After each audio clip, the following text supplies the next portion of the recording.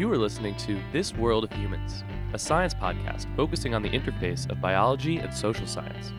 Coming to you from the podcast recording studio at John Jay College in New York City.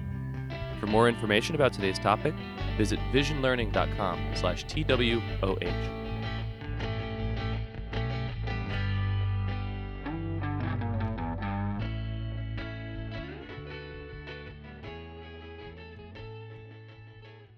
Hello and welcome to This World of Humans. My name is Nathan Lentz. Your producer is Sam Anderson. And today is a special episode of This World of Humans where we're going to talk about something called PsychTable. And you can find this at psychtable.org.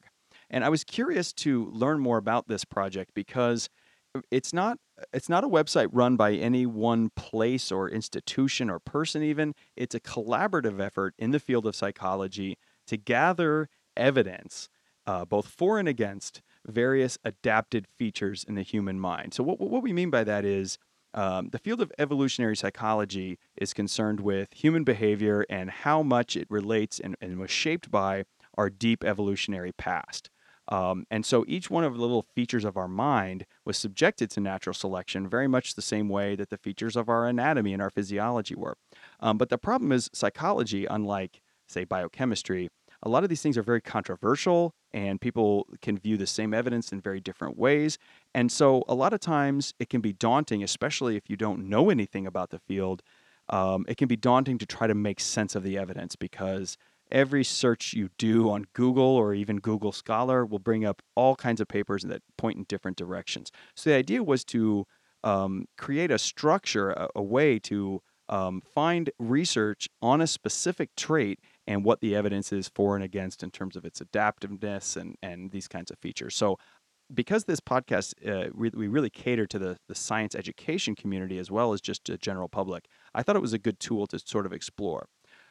Fortunately for us, we have the two people who are involved in both the foundation but also the running of this project that are joining us. One of us is right here in the studio with him. His name is Dr. Daniel Glass, and he is a clinical psychologist recently graduated from Suffolk University. So, Dan, nice to meet you. Thank you so much. Thank you for having us. Thanks a lot for joining us. And I also have the founder of the project, Niribin Balachandran, who works from the World Bank, and he's joining us from Jakarta, Indonesia via Skype. So, welcome to you, Niribin. Thanks for having us. Now, for those at home who want to explore this, if you go to psychtable.org, you'll see the working model of this taxonomy of this organization. And when you look at the individual things that they have, the little components of our minds that we're attempting to gather evidence about, they're referred to by psychtable.org as EPAs, or evolved psychological adaptations. So, Dan, why don't you answer this for our listeners? What does that mean, an evolved psychological adaptations? What is that in the first place? Right. Well, an evolved psychological adaptation would be a species-typical trait that is shaped by natural selection, that's been shaped by natural selection for some sort of genetic benefit, genetic fitness that it confers to the owner. So you can speak of EPAs for any given species that has a psychology or has a mind, but PsychTable is dedicated to looking at the human EPA. The human EPAs. And give me an example of a simple, non-controversial human EPA, a human psychological adaptation. Sure. So we have an evolved psychological adaptation for color vision. Color vision. So we have the receptors, the physiological receptors to perceive color. We've got a cognitive system that is able to make sense of the color.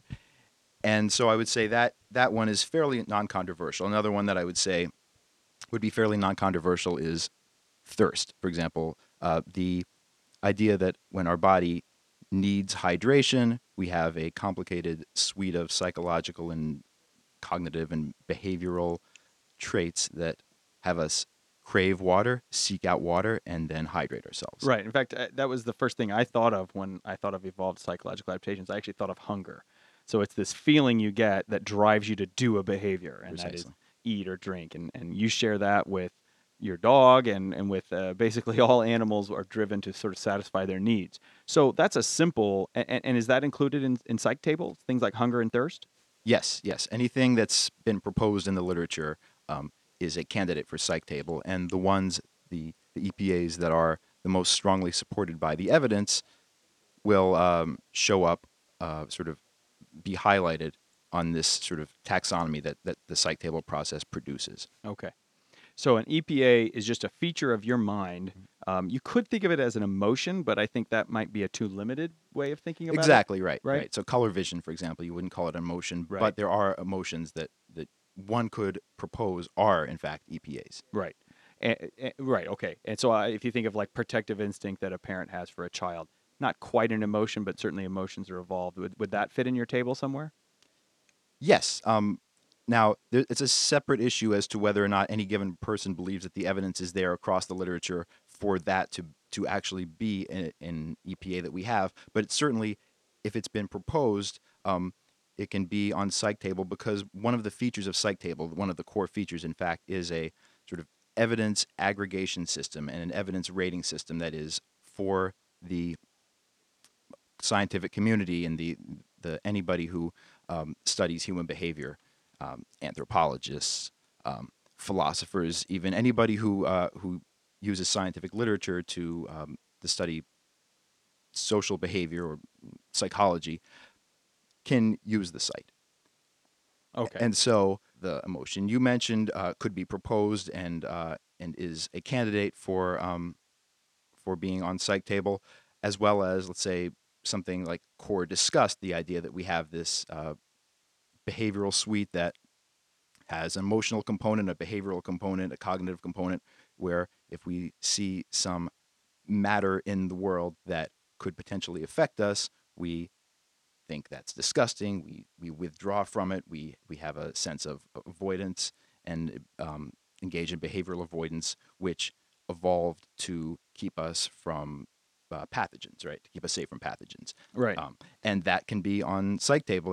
That will be. And if somebody believes that the evidence shows that we don't actually have a specific evolved capacity to do that, but rather that's, let's say, the reason why we have that is because of a generalized sort of cognitive learning device in our brain, then they can propose evidence to that effect, and Psych Table will weigh that evidence using an algorithm. Right. So it's not necessarily about. It's not like Wikipedia where anybody can come in and edit, although anyone could participate. It's about gathering evidence, and then does the community also rank or weight the evidence? Right. Nirbin, you want to take that one? A long story short, I mean, there's two ways to sort of look at an EPA. One of them is through evidentiary depth, and the other one is evidentiary breadth. So, evidentiary depth is what is the quality of the research studies being marshaled as evidence for the existence of a given EPA. For example, if it has a fairly large sample size, then that's a reasonably uh, good research study on that criterion. If it has fewer, then maybe not so much. On evidentiary breadth, then we're looking at a couple different lines of evidence which have been tested as sort of good consensus items in the field. For example, you can measure a study, or you can even measure an EPA on how good it is in terms of what how many lines of evidence among the eight? And the eight are things such as the medical evidence that's out there, the phylogenetic or the cross species evidence out there, whether the EPA has evidence of it being uh, of having evolved in hunter gatherers, and also cross cultural evidence as well. So the more cross-cultural evidence there is, then that probably means that it does show up in more ethnicities and cultural groups, and therefore pointing to its evolutionary roots.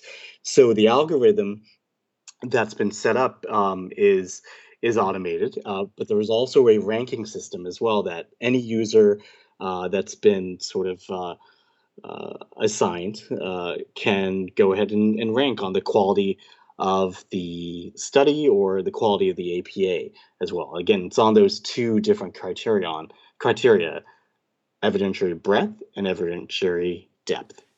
But who figures this out? Like, who is the one who makes the determination about some of these things? I mean, who inputs the information in the algorithm? So the users, and there are several levels of users who can be involved in Psych Table. There's the general public can certainly be involved by making comments, making suggestions, sort of an open forum. The people who are rating the evidence are going to be people who have some sort of experience in behavioral research or in the social sciences, who will submit their credentials to the psych table team, and they'll be individually approved for what we call curator level To access. be a curator, Exactly. okay. Right. Okay. So those are sort of your top level editors on Wikipedia, if we're making that analogy. Right. We'll have several levels of access available. Where the higher you are, the more sort of control you have over what you can add, Right. what you could rate, and so forth. Because ultimately, someone's going to have to resolve disputes, even potentially. Exactly right. If this stuff were all straightforward, we wouldn't need this. Exactly. Okay. And so, Nirban, let me ask you. I noticed the first thing I noticed is that there's different classes for these EPAs. You have class 1, 2, 3, and 4. What's the reasoning behind these classes, and what do they mean? I guess you can say that there are many ways to slice and dice groups and clusters of EPAs, but the simplest way that we've been able to classify them is similar to the periodic table of elements. We have class one, which is EPAs which have probably evolved by natural selection. Class two is by sexual selection, and then class three is by kin selection. And then we have another class which we just call sort of uncategorized or disputed. So, for example, if an EPA is sort of fuzzy and we don't know whether it overlaps classes or if it's one of those complicated EPAs or clusters of EPAs which might be nested or has other sort of complexities to it, then it will probably go into the uncategorized or disputed class. So that's how we do it. Can you give me an example of a disputed or uncategorized EPA? Right. So, for example, one typical one would be, which is a very controversial topic within the evolutionary behavioral sciences, as well as just in civil society, I guess, is the moral sentiments. So, for example, to what extent is morality evolved? To what extent has it been learned through experience or through sacred texts or whatever it might be? And we can break those out if you look at Brown's list of human universals. It names a couple of different moral sentiments. Now, there are lots of disputes within the scientific community in terms of where that would land and whether that should be sort of parsed or teased out into components which probably may have been come about through experience or those which probably evolved biologically simply because there are multiple lines of evidence, whether it's cross-cultural evidence or phylogenetic evidence, or, for example, this EPA comes online in early infancy, for example. So that's another line of evidence for that as well. So those are sort of what we do, and that's one example of an uncategorized or disputed EPA. Okay. And I want to take a look at these classes just briefly so that our listeners have a little introduction. So class 1, 2, and 3 is natural selection, sexual selection, and kin selection. And just so that we know, natural selection in this use of the word would be anything would be subject to those forces which help you survive and thrive and just be successful as an animal. Whereas sexual selection would be specifically features that give you an advantage in reproduction, usually in finding and securing a mate, but also related to other things about reproduction per se, separate from overall health and vigor. Class 3, which is kin selection, is a feature that might help those you are related to and that share a lot of genes with you, but might not necessarily help yourself. So parental instincts could fall into this, although that could probably be sexual selection as well. But anytime you're helping your siblings or even cousins, sort of in that pro-social way with family, is class 3. Do I have that right, Dan? Right. Okay, so I guess part of the value of this would be to help naive learners of psychology who are interested in exploring this stuff for the first time, help them make sense of these individual traits and what the evidence is for their evolution. But I guess high-level psychologists would also find this valuable to curate new research and growing consensus about different traits. Nirban, is that how you would describe this, as sort of serving two audiences, both the newly initiated or curious and also experts? Would both audiences really use this? Absolutely, absolutely. I mean, the thing is, this is supposed to be a global platform. Whether it's scientists or teachers or students or just the general public who might be curious about this, everyone can get an opportunity to debate and engage and find contrary evidence and display it on the site and showcase what they've found as well at different curation levels, of course. But there are multiple opportunities to allocate your time and your resources to showcase your research and also have a good conversation about the state of the field as well. And I ask all the students out there as well to use CiteTable to explore new research opportunities, meaning like which areas are open to further empirical inquiry. For example, if you find an EPA and there's a lot of evidence that's been found to date in the cross-cultural line of evidence. For example, it's been done in 138 cultures, for example. And what EPA would be studied in 138 cultures? Wow, I mean, there's so many of them, like facial expressions and anger and so on. But the one I'm referring to is actually the Westermark effect, and that's an evolved genetic relatedness detector that partially depends on sibling co-residence and other variables as well. Okay, and for our listeners at home, what we mean by genetic relatedness detector is our ability to know who's closely related to us and not be sexually attracted to them.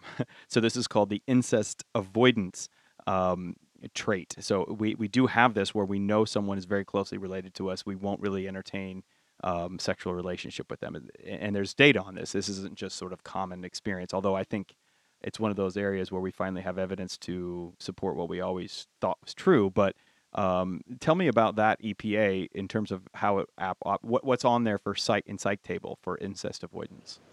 Well, a researcher named Westermark started to discover this way back in the day, and to date, there's been a metric ton of cross-cultural evidence. There's been studies done in Taiwan and Western Europe and so on and so forth.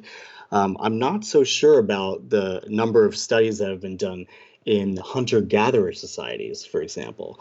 And there's a lot of phylogenetic evidence, cross-species evidence in other mammals, for example.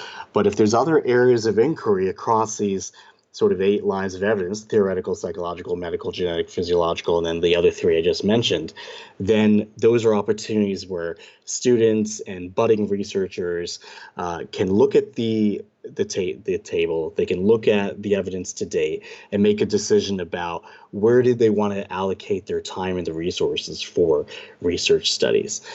So those are the ways that they can benefit. Then I notice, and I wanted to ask Dan about this, you create these scores. So there's a score associated with each line of evidence, but then also a total score for each EPA. Tell me what's going on with this score. Sure. So let's say you are a researcher who believes that there is no EPA for incest avoidance per se. Let's say you believe that the reason why people avoid having sexual relations with their close relatives is because of cultural learning, and that is the explanation that you favor. You can go to CiteTable.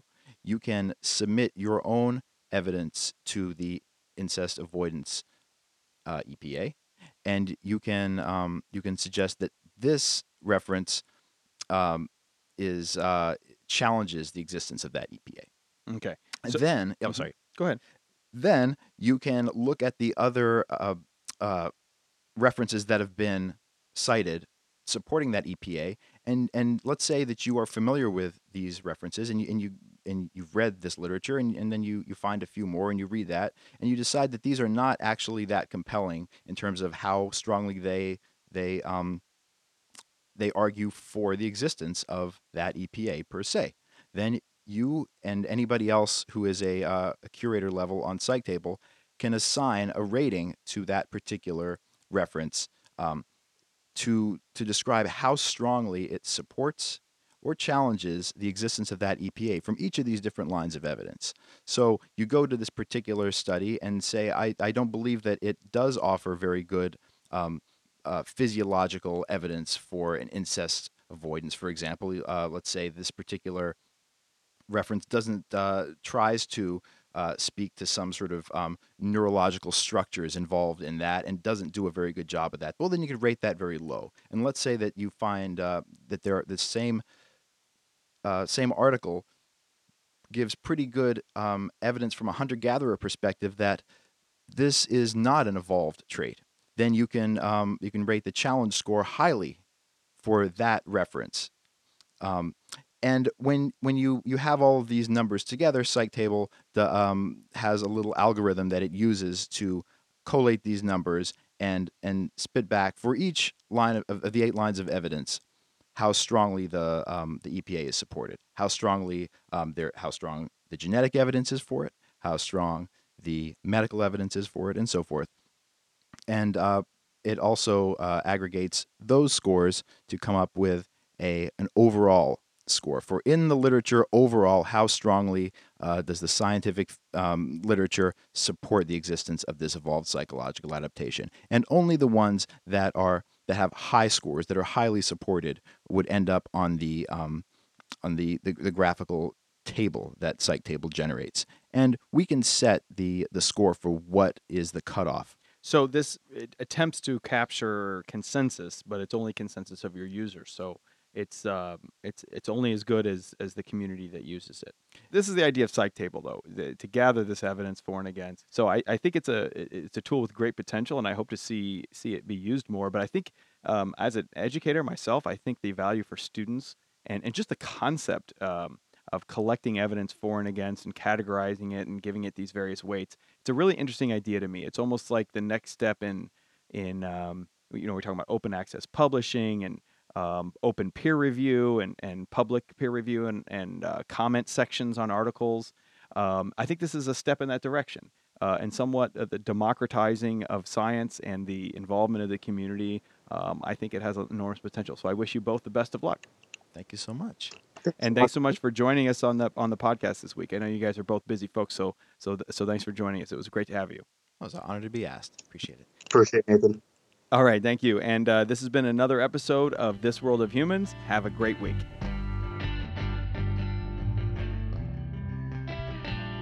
This has been another episode of This World of Humans, a podcast and science education initiative currently supported by Vision Learning and the PSC CUNY Research Award Program at the City University of New York.